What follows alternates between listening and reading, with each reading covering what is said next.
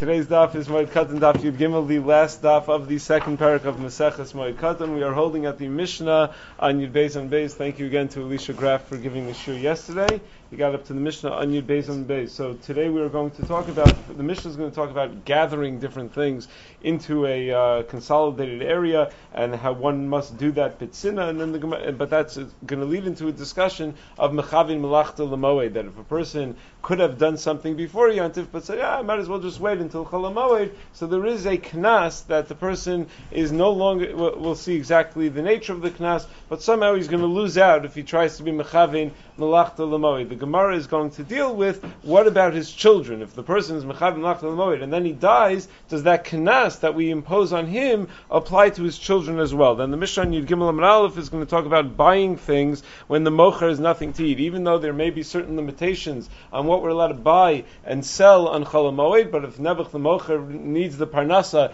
in order to be able to put food on his table, so there are going to be certain kulas that we have, and the Gemara is going to discuss is the same, whether the same applies when the person's not selling something, but he's a worker, someone that could be hired. Are you allowed to hire somebody if he needs the parnasa, if he needs to work on Chol HaMoed in order to be able to put food on the table? The Mishnah on the bottom of Yud Gimel Amud Aleph is going to talk about moving items out of your house to another chutzner, into the chutzner that you live in, bring things back from the Beis Uman, if you have something at the tailor or whatever, to bring it back home. And then the Mishnah on Amud Beis is going to talk about covering dried fruit if you're afraid that it's going to rain and it's going to ruin the fruit, selling food and selling clothing, cutting grain and beans in order to prepare certain dishes, and the parak is going to end with a brief discussion about selling spices and whether you're allowed to do that in the normal way, or there has to be some sort of shinui in the way that a person sells something in the open market on Chol HaMoed. And that's going to be the end of the second parak of Hashem. So let us pick up at the Mishnah on Yud Beis on Beis. Machnis Adam Peirosav Mipnei Haganavim, that a person is allowed to gather in his fruits in order to protect them from being stolen. V'shala Pishtana Min HaMishra B'shvil Shelo Te'aved, and a person is also allowed to take his flax out of the soaking pool where the flax is soaking in order that it shouldn't get ruined. Uvulvad Shelo Yechavin Es Melachta B'Moed, but provided, and this is one of the key principles of Hilchos Chol HaMoed, one cannot be mechavin melachta l'moed, he cannot plan ahead to do his melacha specifically on Chol HaMoed. V'kulan im kivnu melachtim b'moed ye'avdu, and anyone who does plan specifically ahead to do his melacha on Chol HaMoed, they get lost, they get destroyed. So what does that mean exactly, ye'avdu, that they get lost? Rashi says, sha'asr lehanos mehen, that it is asr for him to get any benefit from it. Meaning, if a person then did that melacha, he loses out. That melacha that he did is going to be asr for him to ever get any hana'ah from. And that's what the Rambam sounds that way as well. In Hilchos Yom Tov, Perek Zayin Al Chadalid, the Rambam writes, V'chol ha'mechavin melachto v'yinichol ha'moed v'asah b'moed, Beis Din ma'avidin osa u'mafkirin osa l'kol. Beis Din makes it be lost from him and is mafkirit for anybody else. It's gone from that person. However, the Meiri explains a little differently. He says, no, Ye'avdu means you lose the chance to do that melacha. Meaning, even though this were a melacha, that would technically be mutar on Chol HaMoed had you not planned ahead to specifically do it on Chol HaMoed. Now that you planned ahead to specifically do it on Chol HaMoed, and it's now Chol HaMoed, you're not allowed to do the melacha. But there's no knas that if you do the melacha, the item is going to be lost from you, that the item is going to become asr ba'ana, that you're going to have to destroy it or lose it in any way. It's just simply that one is not allowed to do the melacha on Chol HaMoed, and that's how the Torah writes as well, and many other Rishonim also. The Achronim point out that probably the word Ye'avdu over here relates to the word te'aved that we had earlier in the Mishnah, a line earlier in the Mishnah. We said you're allowed to be shola pishtonim in a Mishra bishvil shalo te'aved, so that it doesn't get lost, that you don't get that it doesn't get destroyed. So if you can understand that there's a parallel in our Mishnah bishvil shalo te'aved, it sounds like the Mishnah is saying, and the Mishnah is telling us over here that if a person is mechavim lachtam lo'aved, he can't do it even if he's going to say te'aved hamalacha, that I'm not going to be able to do this malacha. But but not that it's going to create an isser to get hana from it. That is the major machlokas rishonim, how to understand our Mishnah.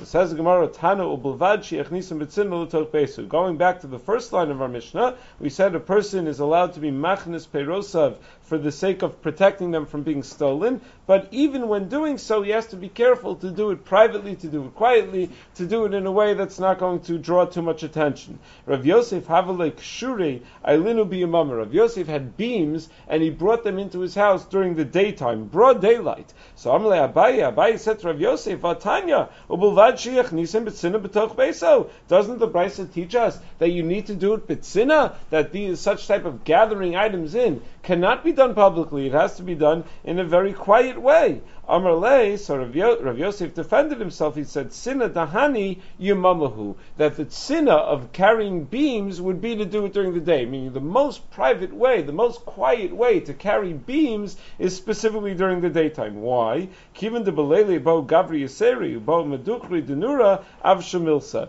Since if one were to carry it during the nighttime, you would need extra people to carry it because they don't see where they're going, and you'd also need people to carry torches so that they would light up the path for people to carry it. It would end up being a whole to-do to get people to carry these beams. You need twice as many people, so that's going to be a bigger avshamil. So it's going to make a bigger ruckus if you carry at night than you carry during the day. So each item has to be judged independently. It's not automatically that daytime is more farhesya. Sometimes nighttime is more farhesya if it's going to require more people. It's interesting. The example the Gemara gives is carrying beams. That's the example the Gemara gives in Hilchos Yichud in the end of Maseches Kiddushin, when the Gemara talks about people who are not the most refined people, that you can't follow the normal numbers in Hilchos Yichud. Normally you assume 2 men and 1 woman. It's fine because the 2 men are not going to do anything in front of each other. But the Gemara says if they're low lives, if they're people who aren't embarrassed to sin in front of each other, then all bets are off. Then it's not going to be mutter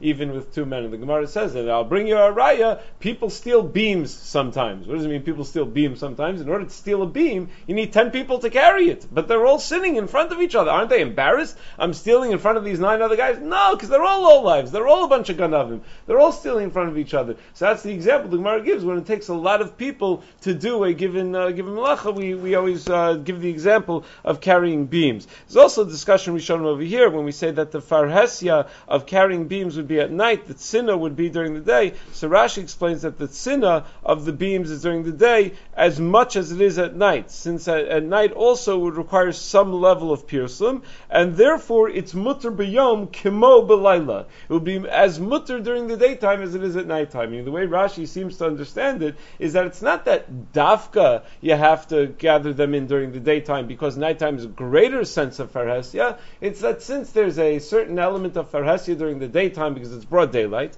and there's a certain element of farhesya at nighttime because it will take more people, so they become roughly even, they cancel each other out, so it's the same. Whereas the Ran explains probably what would sound like the Pashup Pshat in the Gemara, that specifically when it comes to carrying beams, the greater sense of farhesya is during the nighttime, and the greater sense of tzina is during the daytime, and therefore dafka has to be done during the daytime. It's not that one has the option to go to carry them at either time. The Gemara now comments on the next line of the Mishnah. V'shala pishtano min ha-mishra. We said that you're allowed to take your flax out of the soaking pool so that it doesn't get ruined, as long as you're not mechavein melachta l'moed. Boy minei Rabbi Yirmi mi Rabbi Zera. Rabbi Yirmi asked the following shayla Rabbi Zera: Kivein melachta b'moed u'meis. Our Mishnah had said, let's assume like Shitas Rashi, that there is a knas, that if a person is mechavi melacha l'moed, he's not allowed to get any anah from that melacha. The whole item has to be destroyed, it has to be ruined. The Sfas Emes points out probably doesn't mean that the whole item has to be destroyed, but whatever improvements he made through his melacha has to somehow be nullified, so he can't get any anah from the melacha. But if, let's say, he fixed his car on Chol HaMoed, so you're not going to say that he has to throw the whole car out, but that whatever melacha he did somehow has to be undone, or he has to not get hana from whatever melacha he did. So that's a knas on the individual. What if that individual dies? Do his children have that same knas? Does it carry forward to the next generation, even though they did nothing wrong? So there's always two ways of looking at things. You could look at it that the knas is on the person, and this person did something wrong, so he has the knas, we make him suffer, but the children did nothing wrong. Or you could say the knas, the way the Chacham formulated the knas is that it's on the chefza, it's on the item, that this item is now something that you're not allowed to get out from. The Gemara is going to come up with 4 parallel cases where we have a knas and try to figure out from those parallel cases whether it applies to banav achrav as well. So number 1, im timtzu lomar saram ozen bechar kansu bano achrav mishum disur daraisa.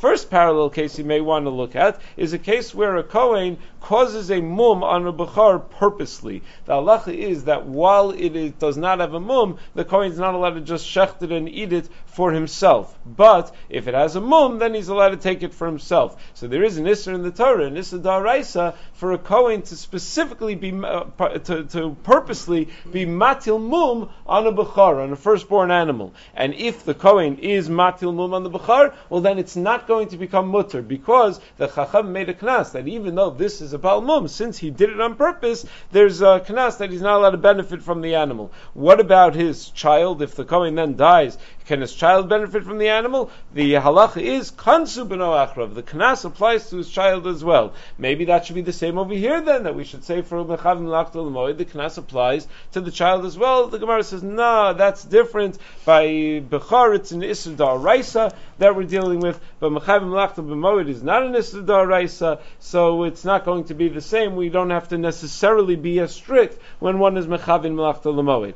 Second possible case to parallel, v'imtim tzolomar machar avdola ovid kochav umeis kansu b'no achrav. What about a case where a person sells his eved to an ovid kochavim, to a non-Jew, and the halacha is that one is not allowed to sell one's eved, an eved kanani, to a non-Jew, because if you sell your eved kanani, the eved kanani, while he's working for a Jew, is chayiv in mitzvahs ki isha, that he has a halachic status of someone who's chayiv in mitzvahs, except for mitzvah shazman grama, he's chayiv in mitzvahs the same way a woman would be chayiv in mitzvahs, but while he's under the jurisdiction, under the control of a non-Jew, he's not going to be able to do all of the mitzvahs, because his new master may have demands on him that are going to make him unable to do mitzvahs. So that's why a person is not allowed to sell his eved to an ovid kochavim. If he does sell his eved to an ovid kochavim, then there is a knas. The knas is that if the eved were to ever run away from the ovid kochavim, the original Jewish master cannot continue to be mishabed him. He cannot take him back and cause him to work for him, be an eved. You lose out. The person loses him. There's also an additional halacha that he's required to redeem him, that he has the obligation to try to buy him back from the non-Jew who he sold him to. So the question over here is which of those two halachos the Gemara is referring to when we say that we make a knas on the person. Rashi over here in Dibra Maskal Machar says that the case is about Machar Avdo Meis, whether if the Eved runs away, whether the original master is allowed to bring him back into servitude, or the child of the original master, rather, if the original master dies, can bring him back into servitude. But Rashi on the Rif, in Dibra Maskal Mochar on the Rif, and Rashi in Maseches Git and Daf Mem Dalid explain that the suffix is whether we're kones b'no achrav to be poda the eved from the guy, to pay for the eved to buy him back from the guy. In any case, even if in that case we are kones b'no achrav, that's not necessarily going to be a raya to our case of mechavin melachta l'moed. Mishum dekol yoma mafkalei mitzvos. Over there it may be more severe because each and every day it's building on itself, and he's being withheld from the opportunity to do mitzvos, as opposed to mechavin melachta l'moed. It was a one-time isser, now the isser's over, it's done. It's not building on itself. So it could be that the knas is much more significant over there because the avera is much more significant. It's very interesting. The two cases that we brought so far, one we said isn't a parallel because it's a more severe avera. The first case we said was by being matul mum b'kachim is more severe. It's daraisa versus a derabanan. The second case, it's not a more severe avera per se. That's not what the Gemara highlights, that it's a more severe avera. What the Gemara is highlighting is that it's an avera that's going to be consistent. It's an avera that's going to be in perpetuity. It's going to continue to go on and on. So it sounds like more of an issue of quantity than an issue of quality. The first issue, that qualitatively was a bigger issue. The second dechiyah the Gemara is says that quantitatively it's a much bigger issur because it just keeps on going. Every day you're being mafkia him from mitzvos. So hachamai. Gavra Kadosh Rabbanava Leisei, Aduma Mamona Kadosh Rabbanava Isei. Over here, what's the din? And the Gemara actually formulates it as a Gavra Chefta. Do we say that it's the Gavra that the Knas is placed on and that Gavra is no longer here? Or is it his Mammon that the Knas is placed on and his Mammon is still here? So Amalei Tinisua, the Gemara says, well, let's take a look at a third parallel. Sadash and Eskavtza B'Shvius, Tizra L'Motzai Shvius. If you have a field that you picked out twigs and thorns from the field during Shemitah year, one is permitted to plant that field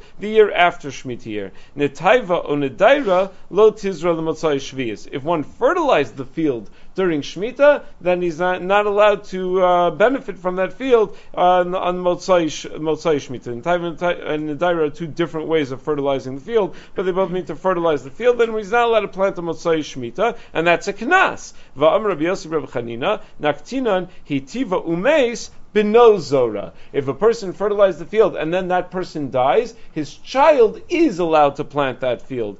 Alma lididei kansurabanan lebrelo kansurabanan. So you see very clearly that the Chachamim only made the knas on the person who did the avera. The knas does not carry over to the next generation, to his child who didn't do the avera. Hachinami, we should say the same thing over here. Lididei kansurabanan lebrei lo kansurabanan. We should say the same thing about Melachas Chol Moed, that the knas was placed on him. The knas does not extend to his child after him.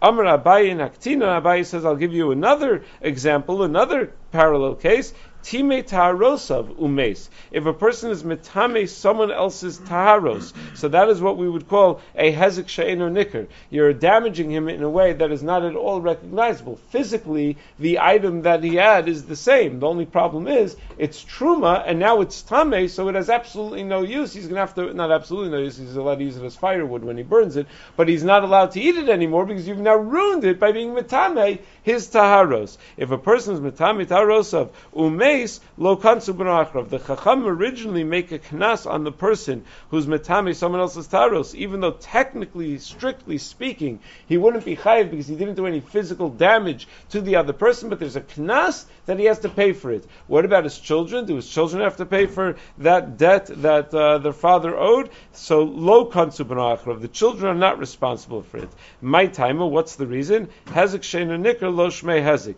Because hezek she'eino nicker is lo shmei hezek, it's not considered to be significant damage that would be mechayiv a person to pay. So the didei kansu rabbanan lebrei lo kansu rabbanan. Even though the rabbanan make a knas on the person who causes that hezek she'eino nicker himself, the person who specifically goes and is metame someone else's taharos, the rabbanan are not going to carry that knas over to the next generation. There is a major machlokas rishonim what the definition of hezek she'eino nicker is. How do we define? Rav Katan talks about this in the beginning of Bava Basra. It comes up when we talk about planting, the very beginning of Bava Basra, the first mission of Bava Basra talks about walls between two chatzeros. So once we talk about the size of walls, the 6 tefach walls and 5 tefach walls, all the different types of walls, it gets into a discussion about the type of partition that would be necessary in between planting grapes and planted where you have grapes planted and where you have wheat planted to avoid the issur of kilei kerem. So in that context, when we talk about the issur of kilei kerem,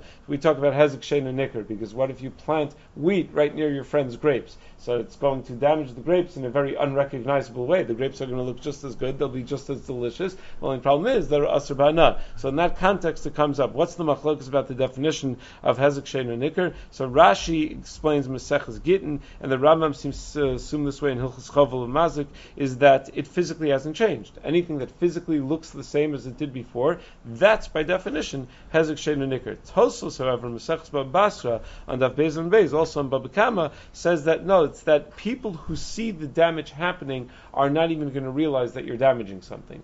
Meaning, if you see someone taking a sheretz and putting it all over someone else's taros, you don't necessarily know that the taros were ever huchsha lekabel tuma, that they had ever come into contact with one of the zayin mashkin, that they ever had the ability to receive tuma. So it could be that even though there's a sheretz being rubbed all over this produce, it may be that it's still tar. So that's what makes it eino nicker. But if it's something that you can, that a person who's aware of the halacha would see and would know that the damage is happening, even though physically nothing changes in the item, you see the grapes growing right next to the wheat, even though physically there's nothing changing in the item, that would be a hezek hanikr, that would be a recognizable damage. So the obvious nafkamina is if you saw that the fruits were wet, you saw that there's mayim on the peiros, and then you see someone putting a sheretz all over the peiros, so then if you go with the definition of Rashi and the Rambam that hezek sheinu nikr, there's no physical change, it's still a hezek sheinu nikr. But if you go with the definition of Tosos,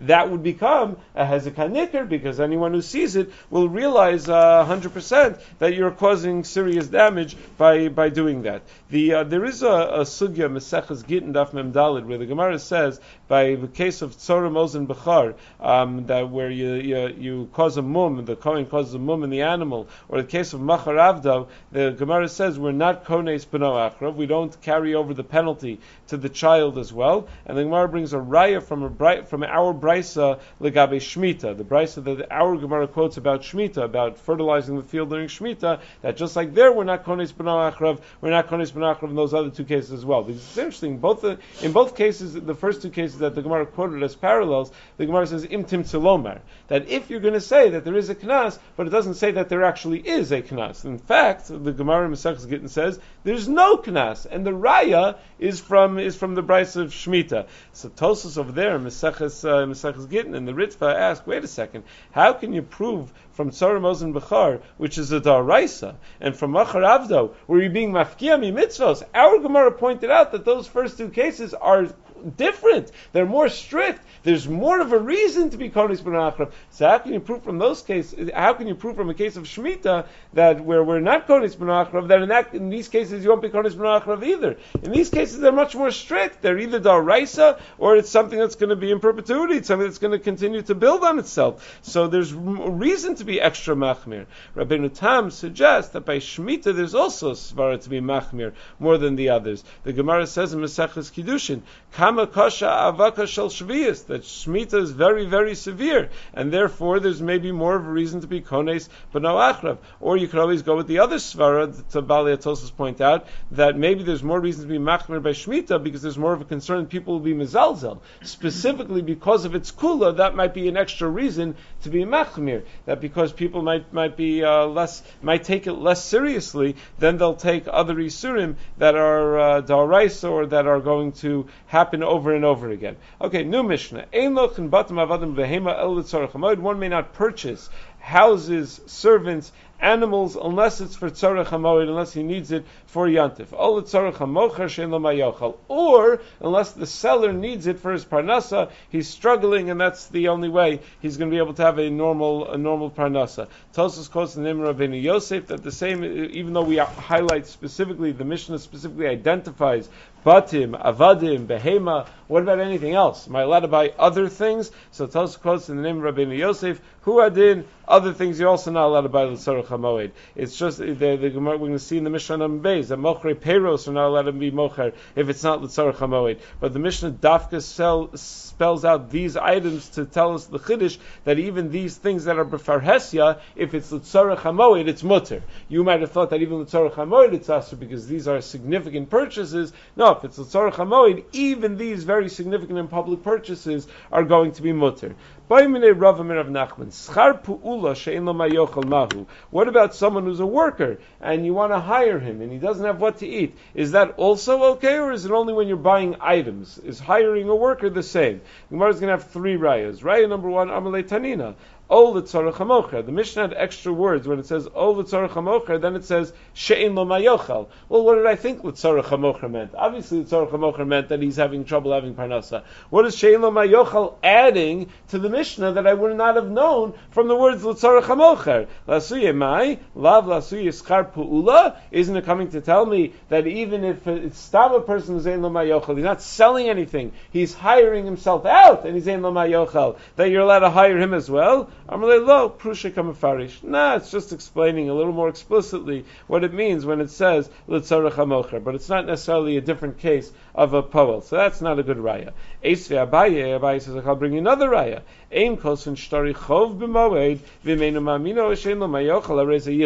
You're not allowed to write a loan document on Chol Moed, but if you don't believe him, or the sofer doesn't have what to eat, so you need to support the sofer, then you're allowed to write it. Shein lo mayochel asuye mai. What is shein lo mayochel coming to include? What's it coming to add? Lav la asuye schar pu'ula. Isn't it coming to add the phrase shein lo mayochel in that context? Isn't it also coming to add to hire a worker? So it says Gemara, Shema mina. Yeah, you see from there that you're allowed to hire a worker when he's saying lo mayochel. Most of Rav Sheshes, the Chum Omrim, so Rav Sheshes asks, wait a second, is that really true that you're allowed to hire a worker when it's a case of Ein Lo Mayochel? If that's the case, it would come out to the very interesting conclusion, because there is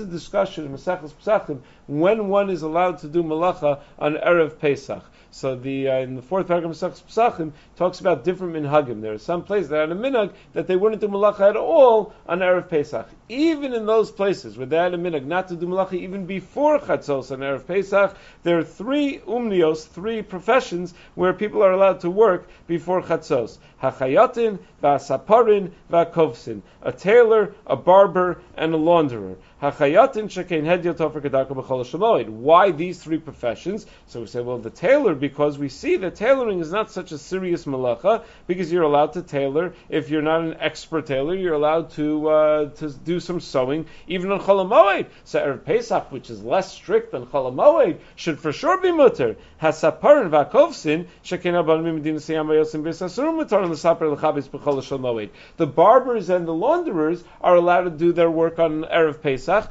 because sometimes it's mutter to do those things on Chol HaMoed. When is it mutter? If you have a person who just got out of jail on Chol HaMoed, he's allowed to get a haircut, he's allowed to wash his clothing on Chol HaMoed, so then Chal V'chomer, it's going to be mutter on Erev Pesach.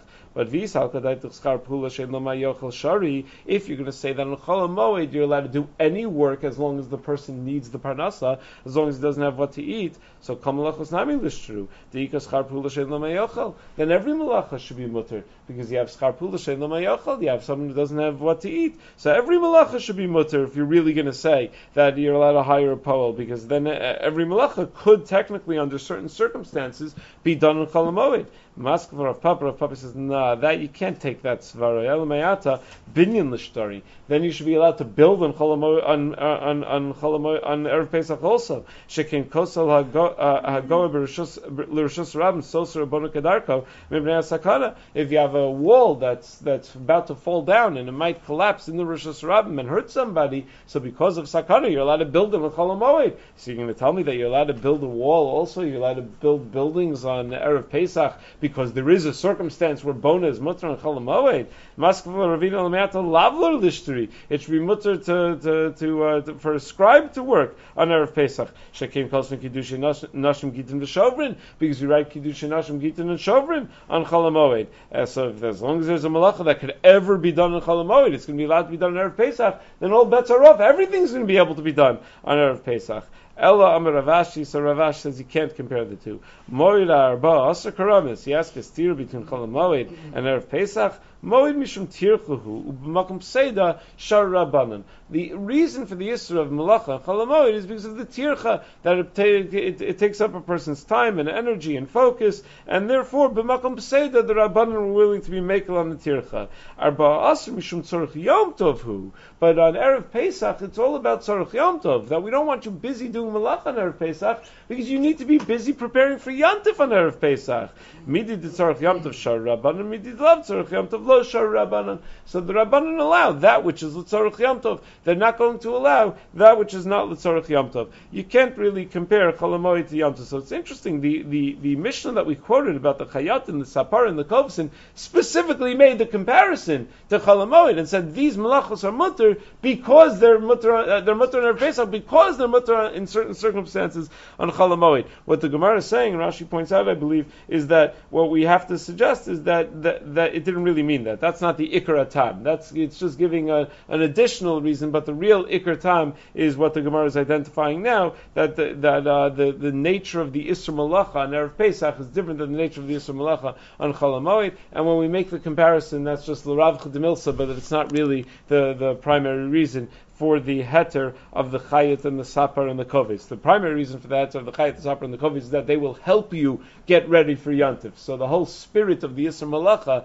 of an Erev Pesach doesn't apply to those melachos that will actually enable a person to be ready for Yom Tov, to get ready for Yom Tov. You should keep in mind, though, this Erev Pesach issue is before Chatzos. After Chatzos, the Mishnah says not tali on minhag. After Chatzos, the Saparim, person is not allowed to get a haircut. After Chatzos, we pass on Shulchan Aruch that after Chatzos and Erev Pesach, person shouldn't get a haircut. Every year, I always forget to get a haircut, and it's right before Sfira. I always forget, run back from Mechiras Chametz and try to find a barber. It's always a bunch of rabbis there. It's always all the rabbis. Right after I see Rabbi Bill there every year.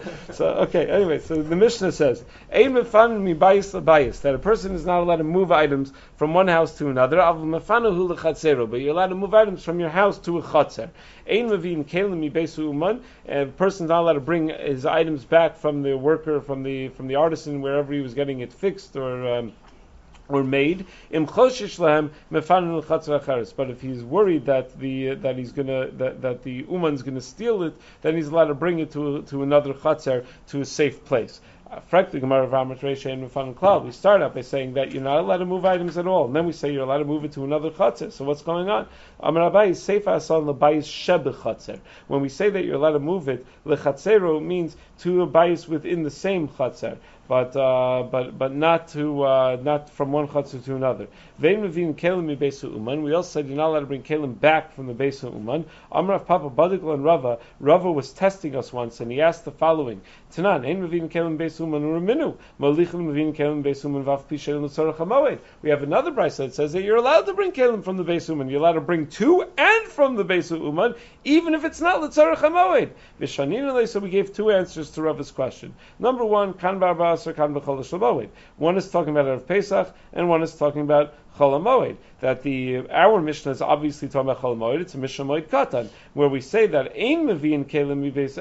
When we say Mevi'in Kelim Beis Uman, the one that's more makel, that allows you bringing to and from the Beis Uman, even if it's not L'tzorach HaMoed, that's talking about where it's not Moed yet. It's Erev Yantiv, it's Erev Pesach, that's when it's mutter. Iba Yisemo, or you could suggest Hava Haba Chol HaMoed. Both are talking about Chol HaMoed.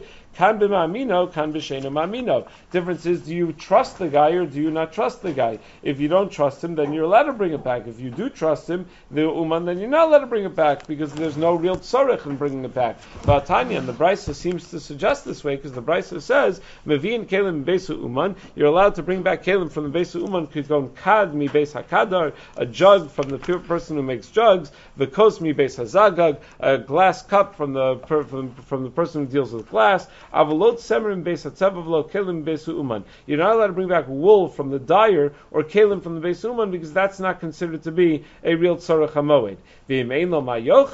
But if the guy doesn't have what to eat and he needs to get paid, no sin lo scharo umanicho etzlo. You can pay him, but don't bring your item back. Pay him, but leave the item there in his shop. But if you don't trust him that you're going to be able to pay him and leave the item in the shop, and you're going to try to pick it up after Yantiv and he's going to demand payment again, then manicha bebayis hasamachlo. Then put it in some other house that's close by. You could take it out of the shop and bring it somewhere that's close by that will be safe. And if you're worried that they might get stolen, so there's big girsa issues over here. Let's go with Marav Ranchuk says mefanu lechatzer acheres. Bring it into another chatzar. I'll read the parentheses. And if you don't believe him, mevi'in betzina b'toch beso. Then you bring it b'toch beso betzina. So bottom line is, this brisa tells us very clearly that if you don't trust him, then you're allowed to carry it out of the Beis Uman. Rava asked the stira, our Mishnah says you're not allowed to take anything out of the Beis Uman, and the Brisa says you are. So the second answer to that stira that they suggested was, it depends if you trust the guy or not. And here we have a Brisa that says exactly like that. Gemara says, yeah, but that answer is incomplete. Tiratz the Mevi'in. That explains why you'd be allowed to bring something back from the Beis Uman. Molichin kasha, but bring something to the Beis Uman is still a kasha. That's still a stira. The Katani ein Mevi'in v'kol shkein shein molichin. Our Mishnah says you're not even allowed to bring something back. For sure, you're not allowed to bring something there. The Brisa that Rava quoted says you're even allowed to bring something there. That's why we have to go with the first answer that they gave, that the Brisa is talking about Erev Pesach, the Mishnah is talking about Chol HaMoed. They have nothing to do with each other. They're two totally separate topics, and obviously we're going to be much more makel on Erev Pesach than we will be on Chol Moed. Now the Ritva writes that wherever the Gemara is matir to be Moluch or maybe Kalim from the Beis Uman, and wherever the Gemara says Aser, it doesn't make a difference whether it's an Uman Yisrael or an Uman Nachri. The religion of the person who you're taking it from doesn't matter, because it's not about the Uman, it's about the person who's taking from the Beis Uman.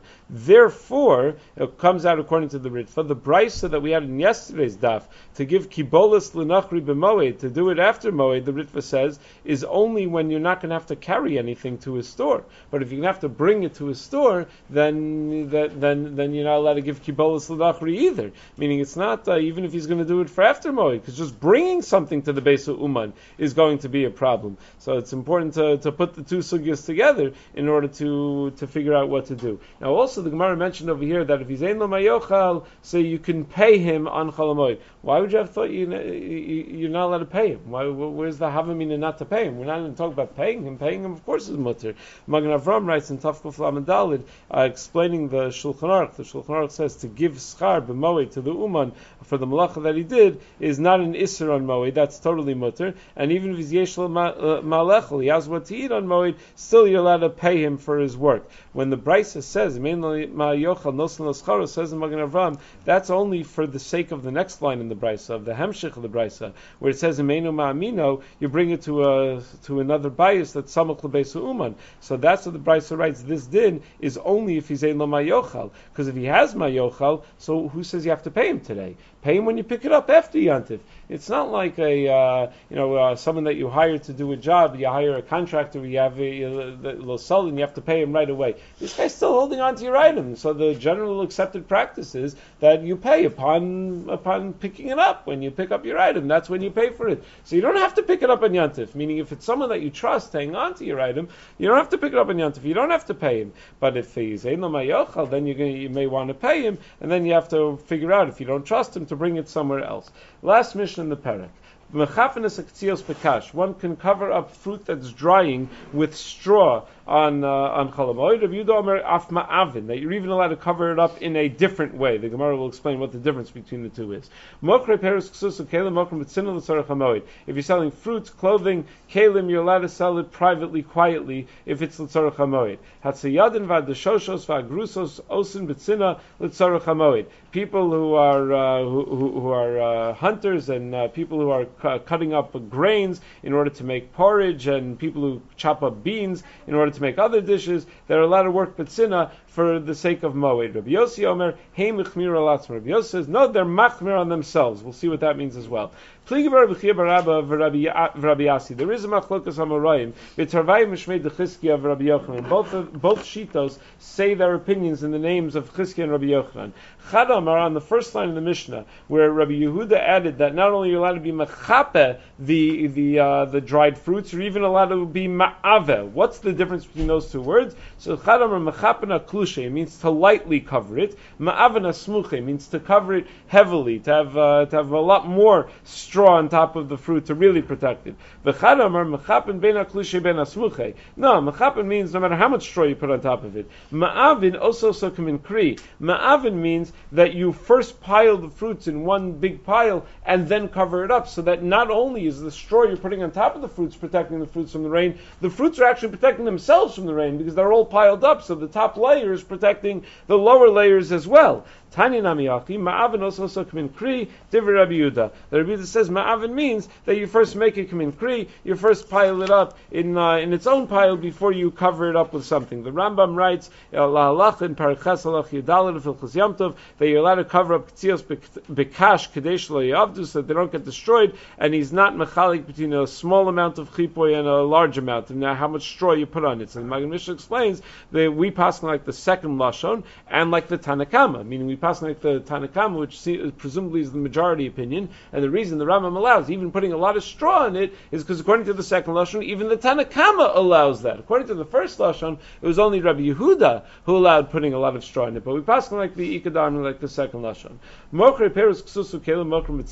People are selling Kendusa B'tzina, Yibaylu. And then Rabbi Yosef said, but Hein Ichmiru al Atzman, on the last line we said, that they were machmer on themselves. So what does that mean? Hein Ichmiru al Atzman Avdi Klal, Al Dumul Davu Avdi B'tzina. When we say Hein Chmir Alatzman, does that mean they were even more machmir that they wouldn't do it at all, and even B'tzina? Or Hein Chmir Alatzman means that they were machmir not to do it B'tzina, but really make Radin you're allowed to do it B'tzina. I mean, the first way of understanding is Hein Chmir Alatzman means La Halacha, the Tanakama is correct, but there are people that are even more machmir than the halacha. The second way of understanding is the halacha, the Tanakama is incorrect. If anyone wants to do like the Tanakama, it's a chumrah, and that's people were knowing that chumrah, but it's a chumrah. The halacha is that you don't have to do it b'tzina. So Tashma, Mokrei Perus Ksusu Kela Mokrei Mitzina L'Tzarech HaMoed, Rabbi Yosef Metagari Tveria Heiner Chamir L'Atzman Shlo Yu Mokrei Kol Iker. That even though the Tanakama says you're allowed to be Mokrei B'tzina, there were those who were more machmir, meaning like the first way of understanding that that's the halacha, but there were those that are even more machmir that wouldn't even be Mokrei B'tzina. Tzadei Chayis V'Ovos V'Dagim Tzadei B'tzina L'Tzarech HaMoed, Rabbi Yosef Tzadei Ako Heiner Chamir L'Atzman Shlo Yu Tzadei Kol Iker. Again, even more machmir. The Shushei Chilka Targis V'Tisni Doshin B'tzina L'Tzarech HaMoed. People who would chop up grains are allowed to do that. B'tzina for Tzarech HaMoed. Rabbi Yosef D'Shushi Tzipore Heinich Chumir L'Atzman Shlo Yudoshin Kol Iker. That the people in Tzipore were even more machmir. They wouldn't even do it b'tzina. Amra Bayi Chilka. When we talk about Chilka, what does that mean? It means taking the kernel of wheat and chadal tarti, cutting it into two pieces, from 1 to 2, chopping it in half. Targis chadal tlas. That means chopping it into thirds. Tisni, that means chadal arba, chopping it into 4 pieces, into quarters. Kias Rav Dimi Amar Kunsa. He said, no, that last one doesn't mean chopping it into quarters. It means an entirely different type of grain. It means kosemes, that you soak it, that's what it means, that you soak the grain. Meisvei Chilka Targis V'Tisni Tamein B'Kal Makom. We said Chilka Targis and Tisni are always going to be Tamei. Bishlam Land Yamar Chadal L'Tarti L'Tlas L'Arba Mishamakim Tamein B'Kal Makom. The is kosher. I understand if you say that it's just about how much you chop the grain up, whether you chop it in half, in thirds, or in quarters. I understand that's why we're going to say it's always susceptible to tumah, because in order to chop it, you have to soak it first. It has to get wet. Almania makunsa. But if you say it's an entirely different type of min, it's kosemes. I might tmein b'kal makom. Hello is kosher. Who says it was ever hukshur l'kabel tumah in the first place? The Gemara says gemara d'mikalfan. We're talking about where you peeled it. The ilav the sharlu b'may love miklafa. It wouldn't peel if it were not first soaked in water. V'may kar lechilka the shakal chalkeu. It's called chilka because it becomes smooth when it's peeled. Meisvei hanod ben adagan asra af b'pula mitzri yavesh umot belach. Someone who takes a net that he's not going to have dagan, he's asr to even have pula mitzri, type of bean, a type of dry bean, but he's allowed to have the moist bean because it's not dagan when it's moist. Umuter ba'orez b'chilka v'targis v'tisni, and he's allowed to have orez, chilka, targis, and tisni. So bishlam nandim chadal tarti chadal tas chadal arba shaprit and afkulimi toras dagan. I understand if we're talking about how much you chopped the grain up. I understand why that's okay, because it's no longer something that's called dagan, because it's not something you could gather in and pile up anymore like dagan. Elman yamar kunsa, dagan malyahu. But if you hold that it's kunsa, that it's kosemes, so then what's wrong? Why wouldn't it be called dagan? It's like anything else that you can gather and pile. Says Gemara kasha, that's taka kasha, and therefore we have to assume that it's chopped up into little pieces. Rav Huna sharlu lahanu karufyasa lemezel uzuni kiruchayu b'shuka. Rav Huna allowed mochri b'samim, spice sellers, to go to the market and sell in the normal way on Chol HaMoed. Eisvir of Kahana. So Rav Kahana asked, wait a second, Chanus psuchel l'stav posech v'noel kedarko. If you have a store that's on a side street that opens up to a private area, so then you could open up the store in the normal way and let people come in, because it's already a shinoi. It's already only opening up to a side area. Psuchel Rosh Hashanah, but you have a store that opens up directly into Rosh Hashanah. Posech achas v'noel achas. The way you open the store has to be different. You have to open one door and keep the other door closed. The Erev Yom Tov ha'achron shel Chag motzi ma'ater shukei ir b'peiros b'shvil kvod Yom Tov ha'achron. But on Erev Yom Tov ha'achron shel Chag, on Erev, the last days of Yom Tov, take all the fruits out, bring them into the market, in the public, and dress up the streets of Yerushalayim with as many peiros. It will be a beautiful thing on Erev Yom Tov ha'achron shel Chag. Mipnei kvod Yom Tov ha'achron in, shalom mipnei kvod Yom Tov lo. But it sounds like the only reason we allow that is for the sake of kvod Yom Tov ha'achron. But if it weren't for the sake of kvod Yom Tov ha'achron, meaning if it would have been any other day of Chol HaMoed, you're not allowed to sell in such a public way, in the normal way, by going out into the markets. So how could it be that he allowed, that Rav Huna allowed them to sell in the normal way? Lo kasha habipiri habitavlin. The Gemara says not a kasha. There's a difference between selling fruits and selling spices. If you're selling spices, you're allowed to always sell in the normal way. Now it's interesting, the Rambam, when he quotes this halacha about Erev Yom Tov HaAchron, the Rambam writes, Erev Yom Tov HaAchron shel Sukkis. That's specifically for Sukkis. Covered Yom Tov HaAchron. The Magnishna explains, because specifically Sukkis is Shmini is regel b'fnei atzmo. Since it's its own regel, so you need its own cover that you have to do on Erev Yom Tov HaAchron. Whereas on Pesach, where it's all one regel, there wouldn't be a necessity that we'd be so concerned about the cover of the Yom Tov HaAchron. Hadron Lach Mishavach. Tomorrow we'll begin the third parak of Moed Katan.